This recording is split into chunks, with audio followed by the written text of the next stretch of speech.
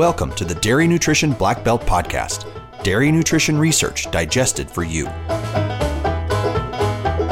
We want to thank the innovative companies and products whose support and trust make this podcast possible. Adiseo, provider of Smartamine M, the best in-class rumen-protected methionine product for dairy producers who want to optimize milk production.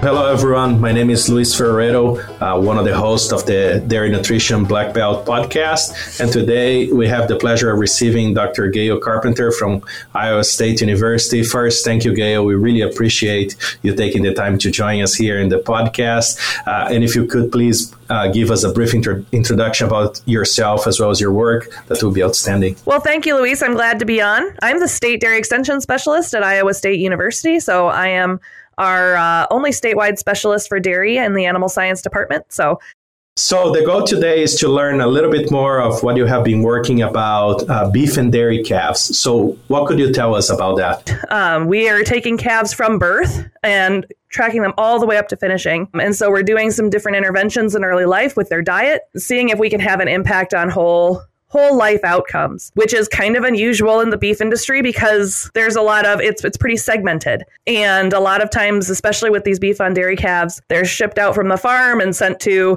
a calf raiser, a grower, a finisher.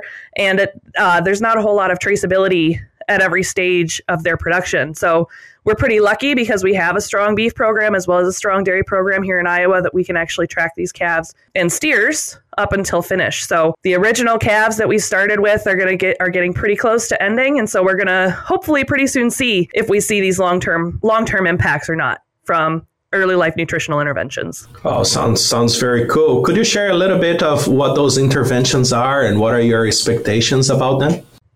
Yeah, so our hypothesis was, and still is, that you're taking a calf in the dairy industry, right? And so our replacement heifers, we know how to raise replacement heifers. We've been doing this for decades. And the way we raise our replacement heifers from calfhood all the way up to cowhood, so to speak, is very different than how the beef industry does it. So we take these calves that were produced in the dairy industry. They're not being raised on their dams the way a beef calf would be. We're putting them into a dairy system, and then we're taking them out of a dairy system and putting them back into a beef system. But the way the beef system is designed, these calves are going to be weaned at much older age than they are weaned in the dairy industry. So we're in the dairy industry, we're weaning these calves at 8 weeks. We are feeding them twice a day, maybe 3 times a day. Some people are maybe feeding them on auto feeders, but we're offering them starter. They're not out on pasture. There's a lot of differences in how they're raised. And that's something that works really well on the dairy side. But if you snatch them out of that system and then put them straight into a beef type system at 2 months old, we can expect maybe they're not going to maybe adjust as well as older beef calves would. So that's kind of the hypothesis that we're working with. And there's a whole bunch of, different interactions. If we really start getting down to the nitty gritty of what those differences are, there's a whole bunch of different things that we could explore. So I think this is something we're going to be researching for a long time. But one of the things that we started with, that we kind of kicked off with when we were first starting to ask these questions, because there's not been a ton of research done on these calves. So we made a list of questions and almost threw a dart at the board, so to speak, and said, well, this would be a good one to start with. And what we started with is we gave 2 different levels of starch in the starter. So we gave a high starch and a low starch. And then once they are weaned, they move over to our beef research farm. And they are either put on kind of a hot diet, so a low roughage diet, or a high roughage diet. And unfortunately, I don't have the whole data set for you yet because this is kind of an ongoing project. But I don't really know what happens at the receiving side because we haven't had a chance to analyze that data yet. And I really don't know what happens at the finishing side yet. But what I can tell you is that we didn't see a ton of differences in growth between the 2 different dietary treatments. Okay. I think part of the reason for that is that we used wheat midds to replace corn and to create those lower starch diets. They're pretty digestible fiber, so we think maybe that has something to do with it. We think also there might be an interaction with plane of nutrition for milk replacer. So maybe if you use a higher or lower plane of nutrition for milk replacer, that might make a difference. And so I've got a whole list of studies that I want to start doing after this one because I think we came away with more questions than answers, which I think means you're doing your research, right? Oh, absolutely. But one of the things we can tell right away, and when I'm talking to producers about this, what I always drive home is that these calves are an asset to your farm.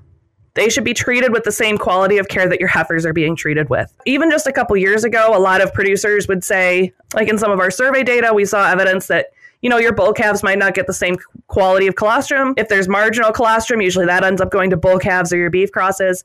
But seeing the prices that folks are getting for these beef calves, I think there's gonna be a pretty big market demand to make sure that they're high quality.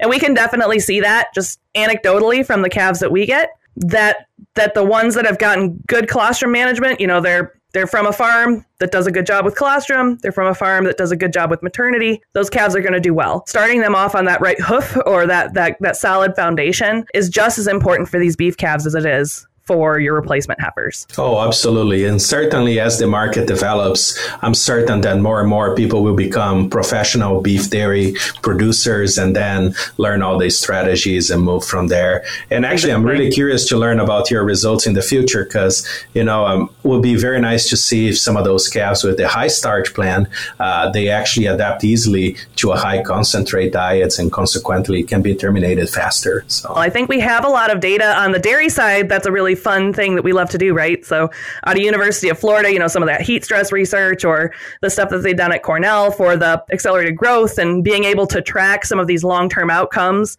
in our dairy cattle. So we know in our dairy cattle that calfhood management has a huge impact on how they're going to do in their lifetime. And I'm sure we're going to find the same thing with beef. The question just is, what's the optimum? Any take-home message for those producers that are starting to work with some of those beef dairy calves that they could get and start implementing right away? Where on the timeline?